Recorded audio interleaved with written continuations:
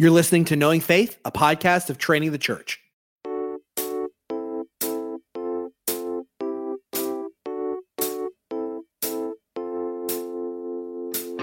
This is Kyle Worley, and I'm joined by my co-host, Jen Wilkin.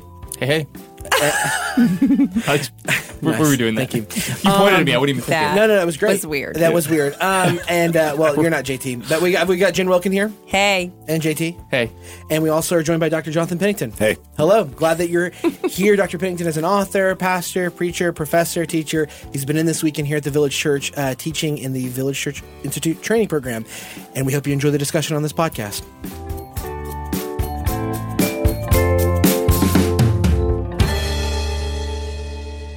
Here we are, and we are joined by Dr. Jonathan Pennington. Thank you for coming on the show. We're glad to have you here. Hey, I am absolutely thrilled. That's excellent. So you are just wrapping up sabbatical. You've just wrapped it up. That's right. Okay. And you were telling me before we jumped on mic that you read a bunch of fiction on sabbatical. Yep. Okay, tell me what you were reading, because I'm reading a bunch of fiction right now, too. Yeah, well, I always do. I often joke that I actually just am a professor to support my fiction reading habit, right? Because I mostly listen to books, because that way I can just constantly listen to them when I'm sometimes walking, driving, doing dishes, laundry, whatever. So I listen voraciously to all kinds of things. I've got some favorite authors like Ursula Le Guin and others, but I just read Willa Cather, if you know her. She was a famous 19th, early 20th century. Her book called Death Comes for the Archbishop. That was particularly good. I also read the entire David Foster Wallace Reader, which is both fiction and nonfiction. Have you guys read any Wallace? Oh my gosh. What's the title? Everything but Infinite Jest. Well, Infinite Jest, I didn't get all the way through that, truth be told, but all his essays, everything, it was fascinating. Is there an essay that stands out to you for him? Yeah, the one about the Illinois State Fair. Yes. I'm from Illinois. That was good. Okay. And then the one about television is a long essay about television and its effect on people. Yeah. So he wrote an essay on, I think they've named a collection of essays this as well, but Both Flesh and Not. Okay. Where he talks about tennis pros. Oh yeah, that's right. That was the other one. Yep. Man, it's incredible. It was so. Agassi. He wrote that whole thing on Agassi. Right. I've never watched tennis in my life, but after I read the essay, I got on a bender with watching professional tennis. Hey, JT, you want to go get a cup of coffee or something? I think we should just go get some coffee. You guys can do a little podcast. You don't, JT. You don't like sports that actually have finesse to them, right? Is that what it is? Well, he's so ham-fisted in the rest of his life. He likes a sport that's very literal. Exactly. I was going to say I haven't read any David Foster Wallace because I've been watching football. Oh gosh. Yeah, and I didn't know what big game was on today. JT had to tell me. He was talking with somebody else. He was like, "Is there a big game?" And they were like, I was talking with Matt. I was like, "Who do you have today?" And Kyle was like, "Is this the sports ball?" Don't even. Yeah. You said Ursula Le Guin. Are you into science fiction too? I am. I mean, good science fiction. Sure. Not all science fiction is created equal, but I'm reading this collection of short stories by a guy named Ted Chiang. Oh yes, absolutely. It's called Exhalation. Absolutely. You've read this? No, I just read the one. No, I've never heard of that. Okay. No, I can't snore on this one. I I actually just- kind of like sci-fi. Yeah, thank you. But do? old school. I like old school stuff. Like Orson. Okay, well, Ted Chiang is amazing. I read the earlier collection. Okay. And the story in there called The Story of Your Life was the basis for the movie Arrival, which is one of my all-time favorite movies. You guys seen that? How have we not talked about this? I do not know. Are you That's guys still a with us? fantastic movie. He's amazing. And it got so. Hey, don't do this. Don't listen. I got every day. I I gotta blinked hear about. twice at Brad several times, and he did not get the signal. Okay, we'll start talking Yeah. about CrossFit. Are you guys still there? Anybody? You guys throwing up weights?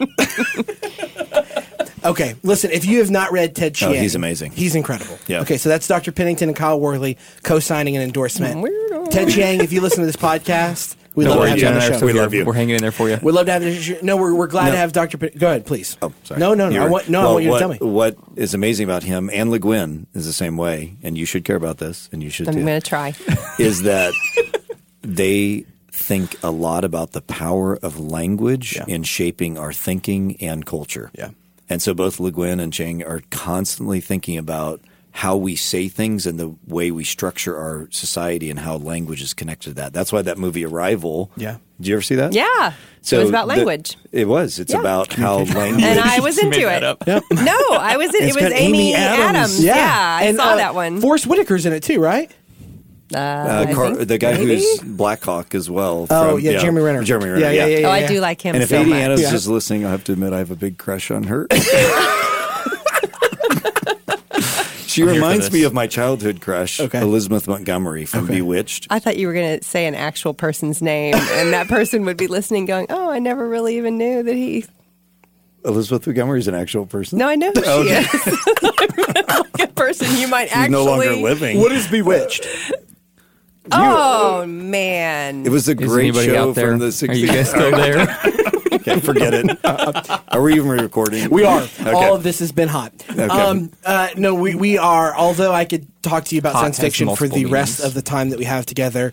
Dr. Pennington is a professor, an author, pastor, preacher. He's written a number of books. He is a friend to the TVC Institute. Yeah, big friend. Big friend. And you've been in town this week and teaching. No, it's been my favorite time of the year. It's the most wonderful time of the year. That's awesome. I mean, in all seriousness, so even when we started the training program, one of the hopes was bringing in outside speakers, experts in their field, but who are also churchmen or churchwomen, people who want to do theology or New Testament, Old Testament studies at the highest level in the academy, but can also translate to the life of the local church. Mm-hmm. And we didn't know how it was going to work 5 years ago, but we brought you back 5 times, so it's worked pretty well. And you know this. Our students have just really gravitated towards you.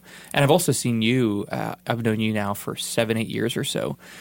You've always been a wonderful teacher and a good friend, but even as you've been preaching more at your church, just seeing God use that to shape you into a beautiful person, into a theologian, into a real... You're a real person. You know what I mean by that? Yeah. Like you're dealing with substantive issues, but you're also living in the broken world that we're all living in, and you're able to speak into both of those worlds. Yeah. I'm so grateful for that. Well, it's the teaching works because of hungry people. Mm-hmm. I could be up there doing my shtick, and if people weren't hungry, it wouldn't be the same. It's an interaction, and so you guys have created something so beautiful here of hungry people who are seeking the Lord and trying to figure out their lives, and so it's a delight to come in. Yeah. It's been fun. Be part of that. So you've been in town this weekend speaking about the Gospel of Matthew. And would you say that has been where your focus has been the last number of years, it sounds like? Yeah. So I had the great privilege of doing a PhD in Matthew, and it hasn't stopped since. And I always, when I think about Matthew, I always think what he says in an esoteric way in chapter 13, that the scribe trained for the kingdom of heaven continues to bring out of his treasure house things old and new. Mm-hmm. And so we've been studying this book of Matthew for 2,000 years, and there's still, and I've been studying it for about 20 years, and every time I read it, I see things I didn't see. Mm-hmm. Right? Mm-hmm. And especially every time I preach from it. Yeah. One of the things that I've been amazed, even though I write articles, write books, teach, it's when I go to preach a passage that I come to understand it, I think, in its fullest way. Why do you think that is? Because I wanted to ask you about the process of rediscovery. So somebody's maybe listening to this, and like, okay, I'm on my Bible reading plan, and I've done it faithfully the last 20 years, and I'm coming up on a book of the Bible I've read 20 times, 30 times, 40 times. What is some of that process of rediscovery for you as you just walk the same paths over and over again? Where does that come from? Does it never feel like it's just old hat? Like, well, of course, this is what he's doing here in the Greek, and this is Matthew. This is a typical Matthew move that he's making right here. Like, what does rediscovery look like? Quoting somebody? No. No, but what does it look like? What does rediscovery look like for somebody who's spending lots of time in one book of the Bible? Yeah, I think it is a literary and theological masterpiece. I mean, the reason we're still reading it 2,000 years later is obviously it's in the Bible and we believe it's inspired, but it is a masterpiece. The reason it's still worth reading over and over, and a great piece of literature is one that you reread, not just the one that you read once, right? And the more, it's just so structured. And I always remind students that by the time Matthew's written this thing down, he's been pondering and praying and preaching and teaching and rearranging and editing for like 30 years probably. By the time this is his magnum opus. This is his great piece. And just like we would read Brothers Karamazov or something over and over, and you'll see things in it even more. This is a masterpiece, so you never get tired of it. But I think the other thing, and this is one of the things I so appreciate about all you guys, I'm thinking of Jen and how much I enjoy her books too, and her experience as a teacher. I think you'd probably affirm this, that when you go to teach, you go from passive learning to active learning. And so that's what I think is amazing. When I'm teaching and preaching from Matthew, that's when I come to understand it more. And I think you guys build things into the Institute where they're rehearsing Everything's things and say, active, yep. Right. And that's, I think a big part of the reason why it never gets boring is because I'm an active reader of it, not a passive reader. So one of the things I'd love for you to talk to us about, and you do this when you come teaching the training program, is I would imagine, and correct me if I'm wrong, most people when they come to the Gospel of Matthew, let's say they're in a Bible reading plan, or they're just saying, I want to pick up my New Testament and read. The literary category that they're likely operating from, just as an assumption and instinct, is the category of I'm reading history. And there's truth to that, right? Like I'm reading words that have been written down to tell me about events that happened in the past. Yep. And that is true. But it's so much more than that. What are some other lenses that somebody could have on when they open the Gospel of Matthew? Yeah. Well, it's always good to remember that history itself always has a purpose. Like that is history being written, history as writing.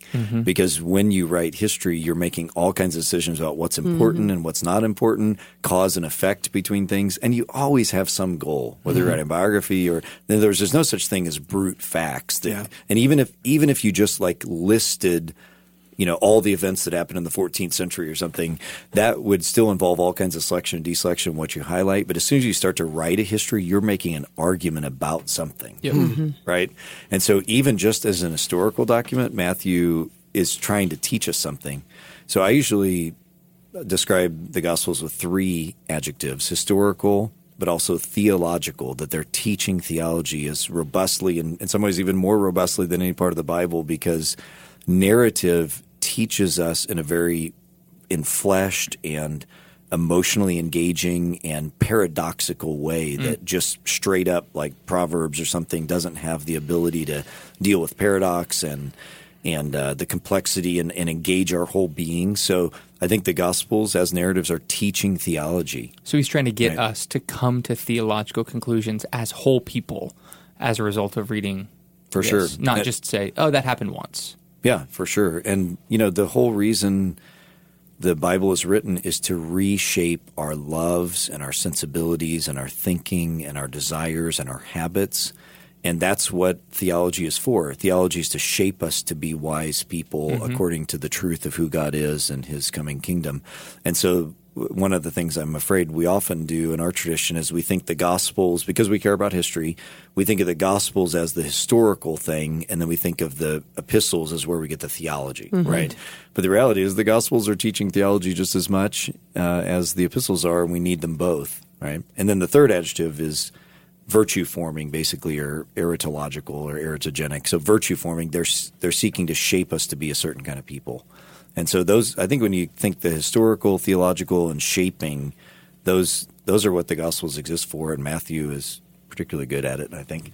So. Well, one of the things that I can remember sitting in my undergraduate program, and the professor told us, he said, well, and he said it very matter-of-factly. And it was obvious after he said it, but I had never considered it before. I'm on the edge of my seat. Okay. What is it? Well, he said, well, of course, that the Gospels, this wasn't like this was the only thing happening in the world at the time. There were ideas being exchanged all throughout the world, and there'd been a long history of these ideas, and Jesus was probably colloquially familiar with many of these ideas and great thinkers from the past. And it was like a eureka moment, because I found in my own life that whenever I would come to the Gospels, it's like I would partition the rest of the world and history and civilization and be like, okay, well, at this moment in history, this was the only thing happening. Now, of course, that's not true. And you have done some work in helping just try to explore, right? What's funny is I totally get what you're saying. Yes. I resonate with it. But I remember you saying something once in the training program. You were like, I hate it when people say Bible times. Remember this? Yes. Because you were like, there's no such thing as Bible times. Well, I was There's preaching just- against an earlier version of myself. I know you were. Although that is a bad phrase, Bible time. It right? is, That's right? easy. You were It's preaching against baby Capty Baptist. Yeah, baby. But there's a sense in which a lot of us operate as if there is biblical history Yep. that happened in its own little bubble, and then the rest of the world. I was blown away the first time somebody told me, oh, yeah, well, the philosopher Plato lived before Jesus showed up. And I thought, no way. No way he did. Well, or if he did, Jesus was certainly untainted by anything that Of Plato course. said. He couldn't have considered any of these things. But when I read Sermon on the Mount, Human Flourishing, and then you have another work that you've been nursing, I think, that kind of probably explores a little bit of this as well. But when I read Sermon on the Mount, Human Flourishing, you were you were working hard to help me understand that there was this realm of ideas that Jesus is, I don't know if, is it too much to say, self-consciously appropriating in the Sermon on the Mount?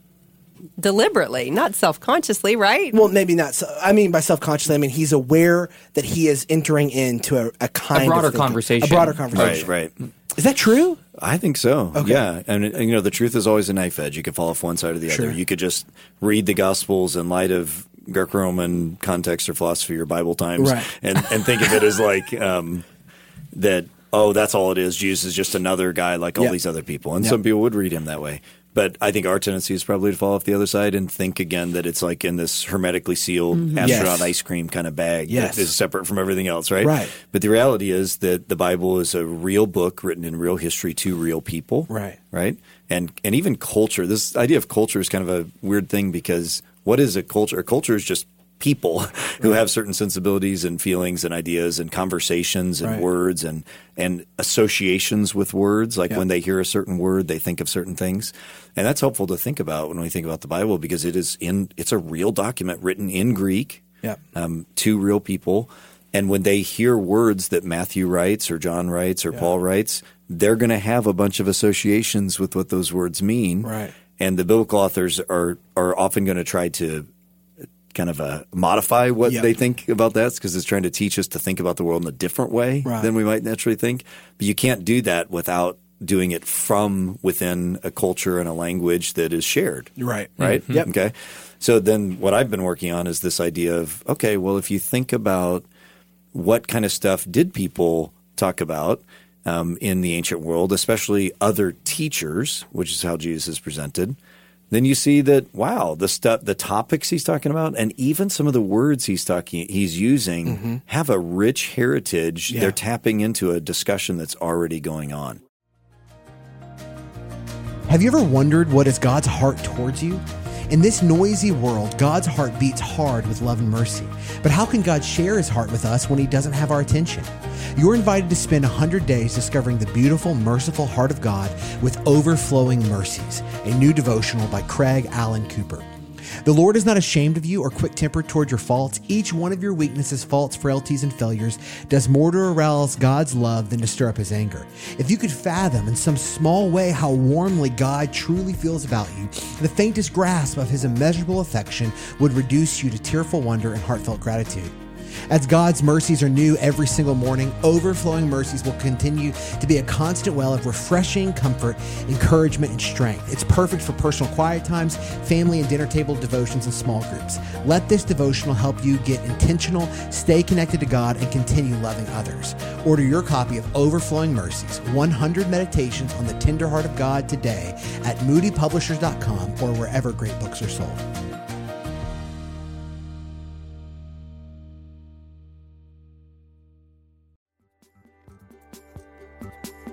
The CSB Life Counsel Bible provides biblical counsel and practical wisdom for pastors, ministry leaders, counselors, parents, couples, and any individual seeking practical wisdom through the application of God's Word. It includes more than 150 full-length articles on a wide range of topics and tough issues from respected Christian counselors and scholars.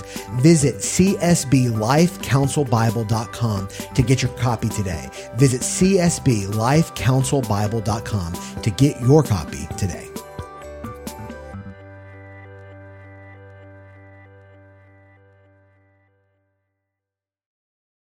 Yeah, so I mean, for example, and we talked about this when we had you on last time on the Sermon on the Mount, but the idea of blessed and the word that's used for blessed, right? That's a good example. That up until somebody pointed out to me that somebody was you.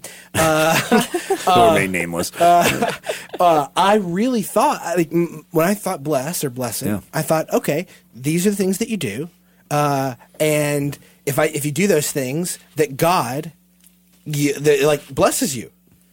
If then. It was like, hey, if you're meek, guess what? God's going to bless you. If you hunger and thirst for righteousness, God's going to bless you. And yet, you helped point out that there's a recovery, that language had more, there was more to it than just the reading I was giving it and the gloss that I had heard in preaching, and that was situated within a particular way of viewing the good life and flourishing and alignment. And I feel that many times when people are thinking about reading the Bible and they're thinking about reading it seriously, they're incredibly fearful to bring in that wider scope of history because they're so afraid that it will taint the well, so to speak. Do you encounter that with students that you teach?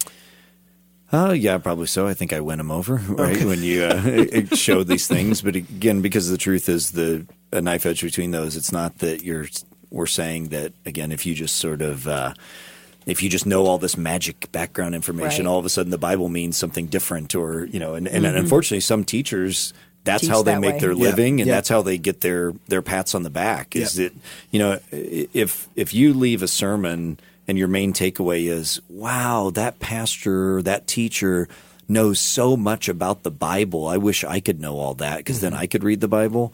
Then you're not a good teacher.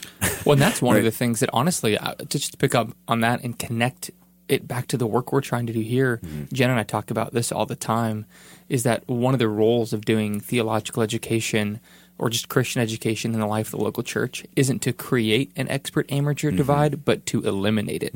To certainly let there be experts who are growing, but you still need me as an expert. We need you to come. But the goal of you coming as an expert isn't to make people stay amateurs.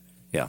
And that's what some people Right. You want to give people tools, not just knowledge. People, sometimes experts enjoy the gap between themselves sure. and They people thrive they're on it. teaching, and it gives them credibility. It gives them, it gives them a job in some cases. Yeah, absolutely. But the reality is our responsibility isn't to make greater that gap, but to eventually eliminate it. Not because we don't want experts, but because we want everybody who being immature is okay. Yep. You just can't stay there. And the role of a good teacher is to invite people deeper and deeper into discipleship. Maybe to use a Roman Catholic papal analogy, first among equals, right, or something. Sure, yeah. Right? That the teacher is the one who's equal with everyone else, but they are leading, and because they're a few steps ahead or something. Yeah, right? That's right. Yeah. Well, I think it's the whole body parts analogy too. Like there are certain you're a for all intents and purposes an expert in the book of Matthew, and I want you to be because I'm not going to be. Right. But you can pull me along, or you can keep me at arm's length That's and right. show me your expertise. Yeah.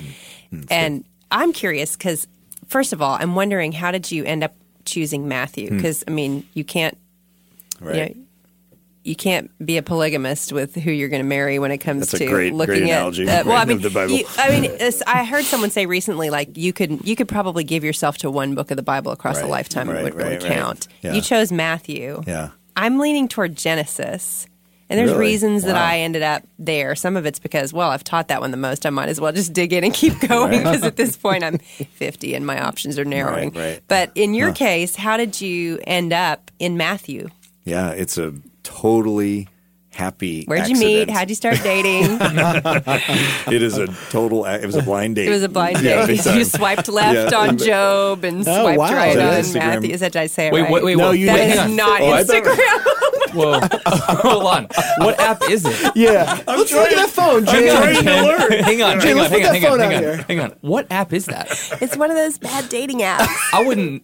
I'm not even sure. I thought it was Instagram. Tell us about it, Jen. Dr. Pennington just got out of there on Instagram trying to figure out how to post stories. I'm trying to learn Instagram, and you have a picture to prove it. Here's how bad it was. He was asking me to help him. And I'm boy. like, if Macy English Macy hears knows. you asking me for advice on Instagram, But Jeff helped me more. I'm like, Yeah, I don't right, know, yeah. man. Post pictures of your pets and run away. I don't That's know. right. I'll never forget one time Kyle was teaching in the training program. I think I've shared this on here before, but I think you it have many bears- times. It bears repeating.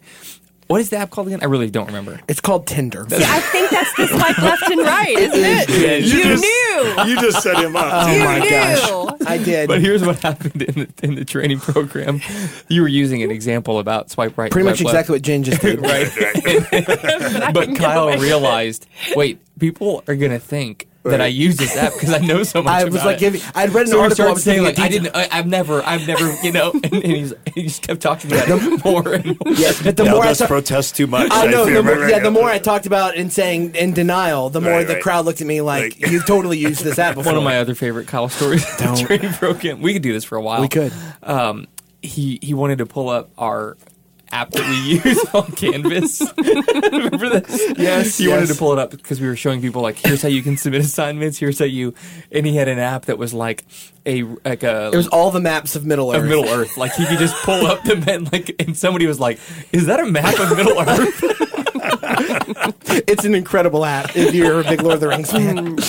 All right, but I want to hear about the romance. Tell me how you and Matthew got together. It was, thanks. That's a great sentence. Let's try that again. Thanks. Yeah. TMI. So actually, I thought I was going to study Paul.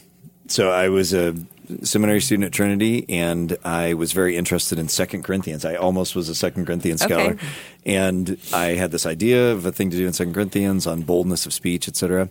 But I was teaching Greek at Trinity in my last couple of years there, and I just randomly ran across the fact that the Greek word for heaven, Uranos, which becomes the planet Uranus, which is not comfortable to say, sorry, and that word occurs mostly in singular form throughout the whole Bible, except for in the Gospel of Matthew. It was almost always plural in Matthew, and I thought, what in the world is going on with that? So that one thing led to another. I started doing some research. I ended up doing a independent study with Don Carson, and at the end of which I got an A-, which is good for him, I guess, and good for me from him, I mean. And he said, good for this level. That's his classic comment that I got. And so... Speaking of expert amateur divide. Right? Yeah. Let's strike all that from the record. But anyways, no, he was hugely influential because he really encouraged me and said, you should go on for a PhD. And in fact, this topic that you're starting to approach, there might be something to this. So it was a total accident, and it all was based on just sort of a tiny observation about the word heaven. And so I ended up writing a research proposal to go to Scotland to study with this scholar, Richard Bauckham. And even there, after I got going, it wasn't even so much about Matthew. It was just about what heaven meant in the Bible kind of thing. Mm-hmm. But as things went on and I kept researching, I just began to fall in love with Matthew. And in some ways, I don't even feel like I understood what Matthew was about until I had been teaching as a professor for several years, because that's when you learn. You learn by teaching, and so, then you think of all the things you thought or said before, and you're like, my goodness. "Oh, Can I just make an official apology to all the students at Southern from 2005 to 2007 when I had no idea what I was talking about?" So, anyways, I started teaching Matthew in English and in Greek in various classes in 2005, and then just over the years, I just kept falling more and more in love with it, and just started to see more and more things, and then the Sermon on the Mount was kind of a sidestep within Matthew. The same thing happened, and then 10 years later, I was like deep into it and wrote this book. And so I mean, honestly, I look back and I just think, thank you, God. I mean, I'm so thankful that he led me to study Matthew, because I am literally the son of an English professor. I mean, my dad was a literary person, and I didn't even know how much I love stories until I was already done with my PhD.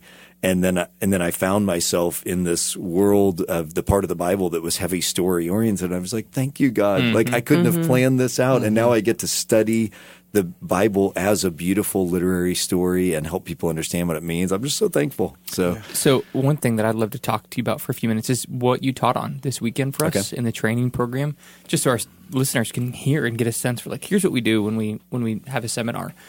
So, like, I would imagine that if you're not a Matthew scholar, sometimes the Gospels can run together in your mind because they're saying so much of this. Like, I know that these are the stories about the life of Jesus. If somebody's trying to get handles, so to speak, on Matthew, what you helped us this weekend is to understand the structure of what one of the things Matthew is trying to communicate is Jesus as a disciple maker through the lenses of these discourses. Talk to us about it. Yeah. So, as I was saying before, the Gospels are meant to shape us, to reshape us to be a certain kind of people. And I like to sum it up as to see the world in a certain way and to learn from that to be in the world in a certain way according to who God is and his coming kingdom. So Matthew does that in an amazing way. He actually he's often known as the teaching gospel because he's got the most teaching material of any of the Gospels, and it's concentrated into these 5 blocks of teaching we call the 5 major discourses. And the first one's real famous. It's the Sermon on the Mount. But it turns out that's not the only of these collections of teachings. There's one in chapter 10, chapter 13, chapter 18, and chapters 23 to 25. And those 5 major discourses are like pineapple chunks in the Jell-O mold of Matthew's offering at the church potluck. How's that for a pineapple chunks in the Jello mold of the church? End all metaphors. There you go. That was So my work is done here. Thank you. What you're saying is, just to see if technically I'm it was hearing a you right. simile, I guess. That's right. You're saying if I want one of the ways to understand how Matthew is structuring his theological claims about Jesus His teaching is to say that Jesus is a model disciple maker, and we can look to him as somebody who's making disciples. Yeah. And the exercise you had our students do is you said, if you were discipling somebody, what's the five things you'd tell them? Yeah. And it was like Trinity, and you gave me a Prayer. hard time for that, but Right. John wouldn't because John. No, I'm all for it. John Webster? No, John, the I'm just gospel. kidding. I think some people said, they said a number of different things. So, like, if you're listening, if you were discipling somebody, what would be the five, like, essentials? Yeah, it's a fun question to ask yourself. It is. And there's a Because lot of good things. Because you can learn even a lot about Yeah. yourself of, like, what your Yeah, instincts right. are. And Matthew's giving us these five teachings of Jesus to say these are the things that Jesus was teaching his disciples. Right. So And they're not everything. No, Right. no. They're not everything that the and Bible we know teaches. that the Bible Right. says, and Jesus said and did many more things that Right. can be contained in these books. But give us the five. So just gave us the chapters, but So I will, but I realized maybe I should have first said, if you start at the very end of Matthew, you see this is the whole point. What's the Great Commission? It's not just a missionary, it's not just the text for missionaries to preach when they're home on furlough. What's the actual which is good, it's fine, they can do that. But what's the content of the actual Great Commission in Matthew 28? It's that we make disciples by teaching all that he has commanded, right? And so if you sort of read Matthew backwards about, okay, so then what are you supposed to teach? Well, it's the life of Jesus overall, his death on the cross, his resurrection, for sure. But Matthew actually says, yeah. Wait, I got you. We're going to pause it there. Totally. Hold my latte. hold my latte is exactly. So Jesus says, Matthew says, hold my latte. I'm going to show you exactly at least five major topics to teach. Yeah. And Don't worry, guys. I got all your cultural references handled thank you. today. Appreciate that. Thanks. Appreciate it. And those, I think, if I summed up those five teachings that he gives, the first is the Sermon on the Mount, which is primarily about the necessity of inward righteousness, not just outward, that we're whole people because we start paying attention to that God sees and cares about our hearts, not just our external behavior. I think that's the way to sum up the sermon. Chapter 10 is about what it means to be a witness in the world, and that witnessing in the world is going to involve a lot of rejection and persecution and a lot of blessings, but that God will provide and go before you. I think chapter 13 is about the mysterious way that the kingdom of heaven is at work in the world. It doesn't look like it's going to be very successful, but it ends up being, it's a mustard seed that ends up being a huge tree. And it doesn't look like it's very valuable, but it's like a treasure that's hidden in a field that ends up, if you discover it, you'll sell everything you have to get it, right? So there's a mystery to it. I think chapter 18 is about life together. We often call it the ecclesiological discourse, but it's how do you get along with each other once you've been formed into this new people of God. And there's kind of two main points. One is the vulnerable people and the little ones are just as valuable as the power brokers. Mm-hmm. And then the second thing is that we've got to live in relationships of love with one another. Mm-hmm. And so it ends with one of the longest parables in Matthew, the unforgiving servant. You remember where the king forgives somebody and then that person's unwilling to forgive somebody else, and the result is destruction. So it's a very powerful teaching about loving one another is essential to being a Christian. And then the last discourse is about judgment, both now and in the future. Chapter 23 is about the necessity, again, of being an inwardly righteous person, not just an outwardly righteous person. The same theme back from the Sermon on the Mount comes up again with the Pharisees. And then 24 and 25 are famously the future, the really confusing stuff about when Jesus is going to return and what that's going to look like and all that.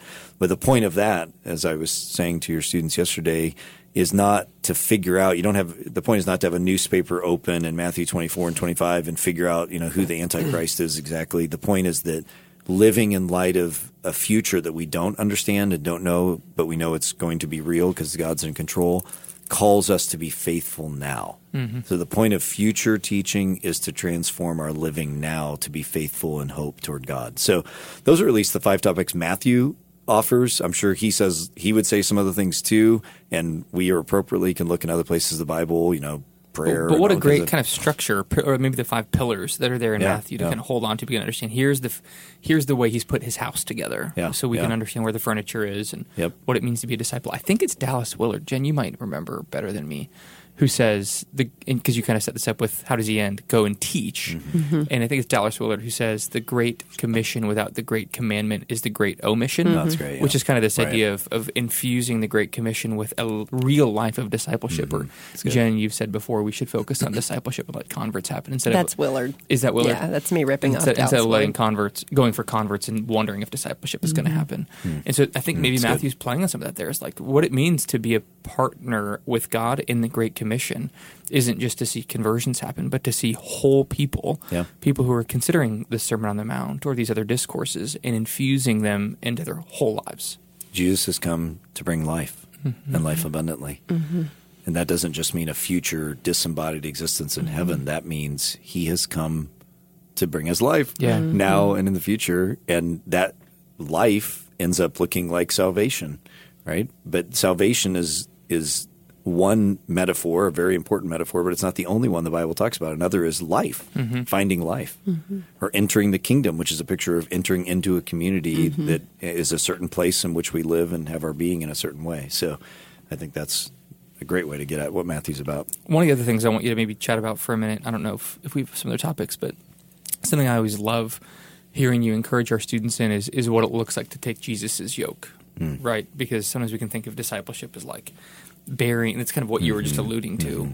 And before you do that, I'm going to I heard a funny story yesterday. Did Jeff tell you this? Yes. Yeah. Is this the yoke thing? Yeah. Yeah. Well, why don't you tell it? It was actually really sweet. Yes. It's YOLK? Yeah. One of the guys in his cohort said, man, for years I did not understand that because I thought it meant egg yolk. And he just said it like, I just need to tell you guys that I had this total misunderstanding, but that's what I did clarify that. But you need a room where you can say those things. And the thing that I thought was awesome about that is because you've kind of created an environment where you could, like, to have a safe teacher, a safe cohort, to start from anywhere and say, like, I'm here. One of the things we talk about regularly in our environments is sometimes Christian education, this is true in seminaries, is the desire to compete and perform is greater than the desire to learn. Yep. And that actually gets in the way of learning. And you guys are doing a good job on that, I think. And so we're showing, like, the reason we're here, like, if you have a question, ask it. Ask it. If you don't understand what we're saying, tell us. Like, the goal isn't to perform for the people in your cohort, but to say, hey, I don't understand that. Or to say, oh, man, I thought he was talking about a yoke. I love that. It's a great metaphor. Take my yoke. I don't know what that would mean, but I love it. I don't know.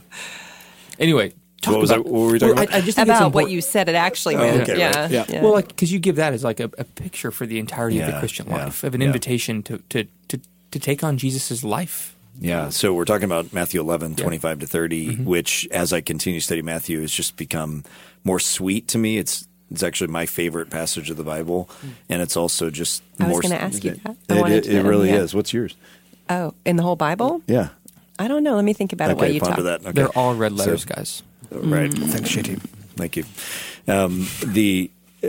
But it's not only become very personally sweet to me, but it's also, as I continue to study Matthew, I think it's really important to Matthew's whole project, his whole goal. And it's first talking about that God has revealed himself not to the learned and the wise, but to the babes, to the ones who have faith like a child. And secondly, then, of course, come to me, all you who are weary and heavy laden, and I will give you rest. Take my yoke upon you and learn from me, for my burden is light and gentle. You'll find rest for your souls. So what I was talking about yesterday, what I'd say is that, when we think of a yoke, we think of it as either an egg yolk or we think of it as a burden. And there's a sense in which it is, right? I mean, to have a yoke is to have some more burden than not. But the whole point is that Jesus is saying, if you want to find rest, the way to find rest to your souls, shalom, peace, flourishing, true happiness, the way to find that is actually not by just doing whatever you want. That would be one extreme. You think freedom is found in, nobody's going to tell me what to do. I'm just going to pursue my own pleasure. He's saying that's not the way, nor is it the way to try to earn your way to God by doing all these, detailed habits like the Pharisees are doing, or to burning people down.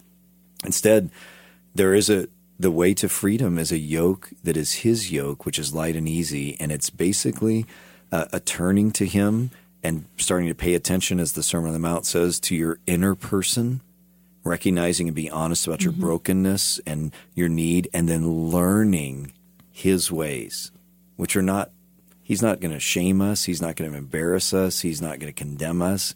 He says, I know you don't know the way to life, so take this yoke upon you like an oxen that needs to be guided down a field and learn my ways. And when you do, you'll find rest. That's the way. So I just think that's such a beautiful image. I've actually wanted to title a book, The Yoke of Jesus, but my agent said, you're not going to sell a book called The Yoke of Jesus. You would if it was The Yoke of Jesus. Yeah. There's a few of those New Testament cookbooks out there. Yeah. I could corner the market. Especially some Old Testament ones too. Vegetarian New Testament cookbooks. Ezekiel focused. There's got to be Ezekiel bread, and there's got to be some kind of parallel. Oh, for sure. Multiplying bread. There's a lot of stuff we could do. Yes, fishes and loaves. Well, Dr. Pennington, it's been a joy to have you on the show. Love you. Yep. Thank you. Did I just say love you? You did. You did. And, you know what? And I received it as a blessing, and we love you. We all love each other. And listen, if you haven't already, go to Amazon.com, search Dr. Pennington's name, Jonathan Pennington, and then buy everything there. They're incredible books. Reading the Gospels Wisely is a fantastic book if you're looking to study the Gospel seriously. We use it in our seminary track here. It's exceptional. And Sermon on the Mount and Human Flourishing is incredibly helpful if you're going to do a deep dive on the Sermon on the Mount. And there's other stuff as well. New stuff on the way. Yep. New stuff on the way. Just real quick. What's the next one coming out? Jesus, the Great Philosopher, just rediscovering the way to a whole, meaningful, and flourishing life will be out later in 2020, depending on when you're listening to this. And it's kind of exploring some of these ideas we were just talking about. That's excellent. Well, we're grateful to have you on. For more information, you can look into the show notes in the podcast description. We'd be honored for you to leave us a podcast review on iTunes or wherever you find your podcast. You can find us online at trainingthechurch.com. You can find us on Instagram and Twitter by searching Knowing Faith. If you didn't catch the first episode that we did with Dr. Pennington a year or so ago on the Sermon on the Mount, you should definitely go back and listen to that episode. See you next time. Grace and peace.